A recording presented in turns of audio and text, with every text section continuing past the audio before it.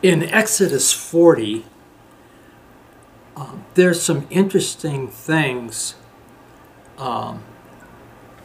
that God set down that to make a person fit to serve. Number one, they had to be chosen by God. And of course in Exodus you see God choosing the Levitical priest to serve. And once someone feels that God has chosen him, we're putting it down to today, but in those days they had to be chosen by God. The second thing that needed to happen, they had to be anointed with oil. And that represents the Holy Spirit, because if you want to serve God, you want to serve God with an anointing. 3, they need to be consecrated, and to be consecrated means to be separate, to be called to a different lifestyle. In fact, the priests have much stronger restrictions of what they could and could not do because they were consecrated for ministry. Then we're told, the fourth thing, that they were able to serve.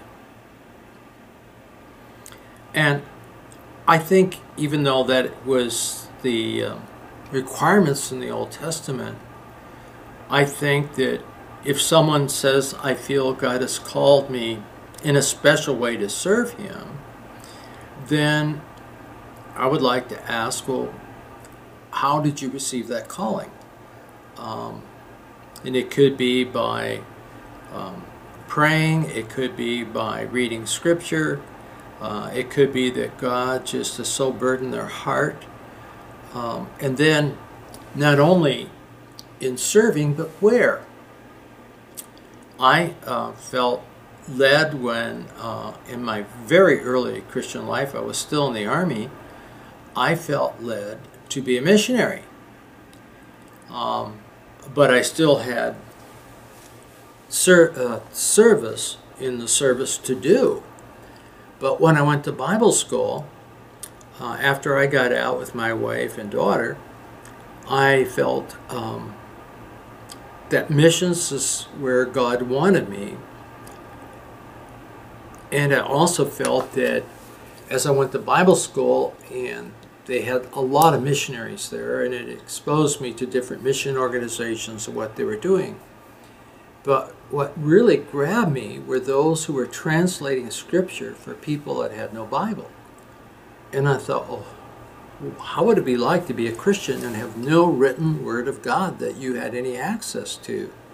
It seemed to me that to be a translator would be a wonderful way of serving God and giving people the written word of God in their own language.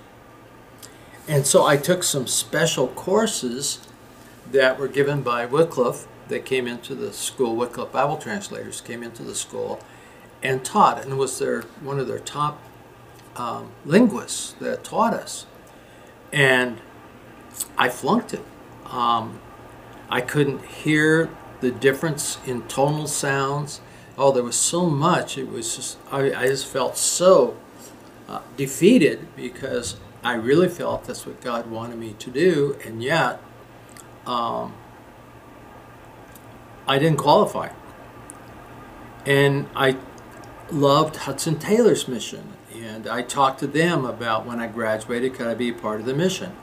At that time, they were not taking people that were married with children. So that rolled that mission out, and a lot of other missions. And then the, I'm trying to think of the mission, its headquarters, TEAM, Evangelical Alliance Mission, had a ministry in Madagascar, an island off of Africa.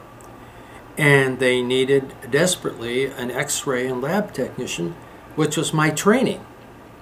And so I talked to them about it, but I was only halfway through my Bible college. And I said, I would just love to go right now, because I am trained in those areas and have worked in those areas, to go to Madagascar and to be a missionary there.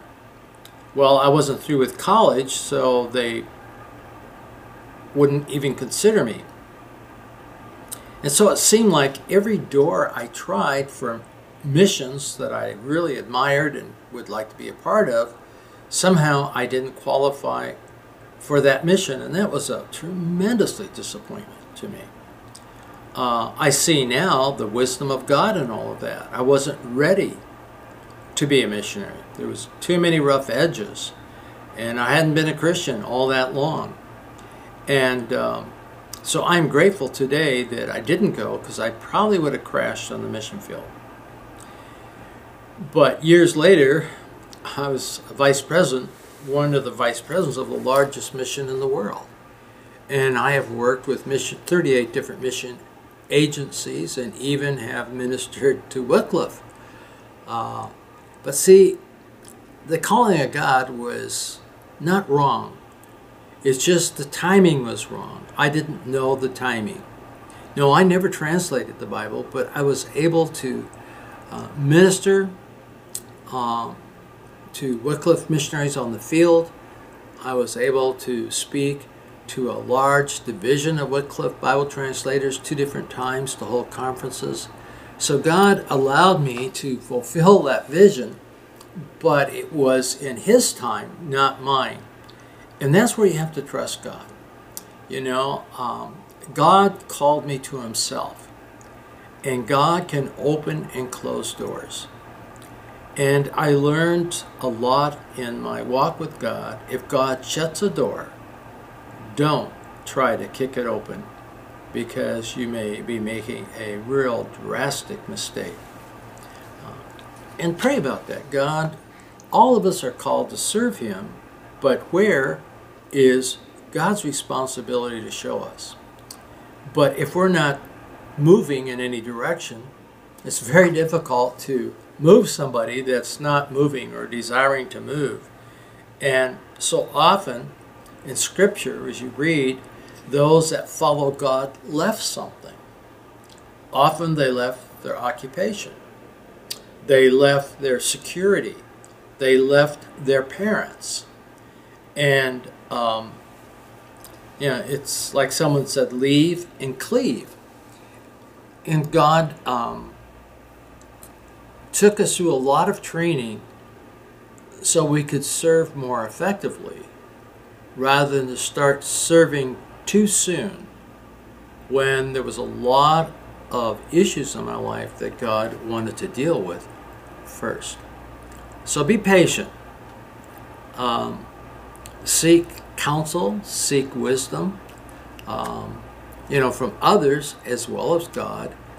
And if the local church does not feel that you're ready to serve in a full-time capacity, believe what they're saying. And ask them what they see you need to do in order that they could put their hands on you and agree that they see that God has matured you enough to serve Him in that way. I believe very strongly in the local church, and that the local church really watches you serving, watches your attitudes and all of that. Because if your attitudes aren't real proper in a local church, taking a trip somewhere in the world is not going to bring about a change. You can trust me on that one.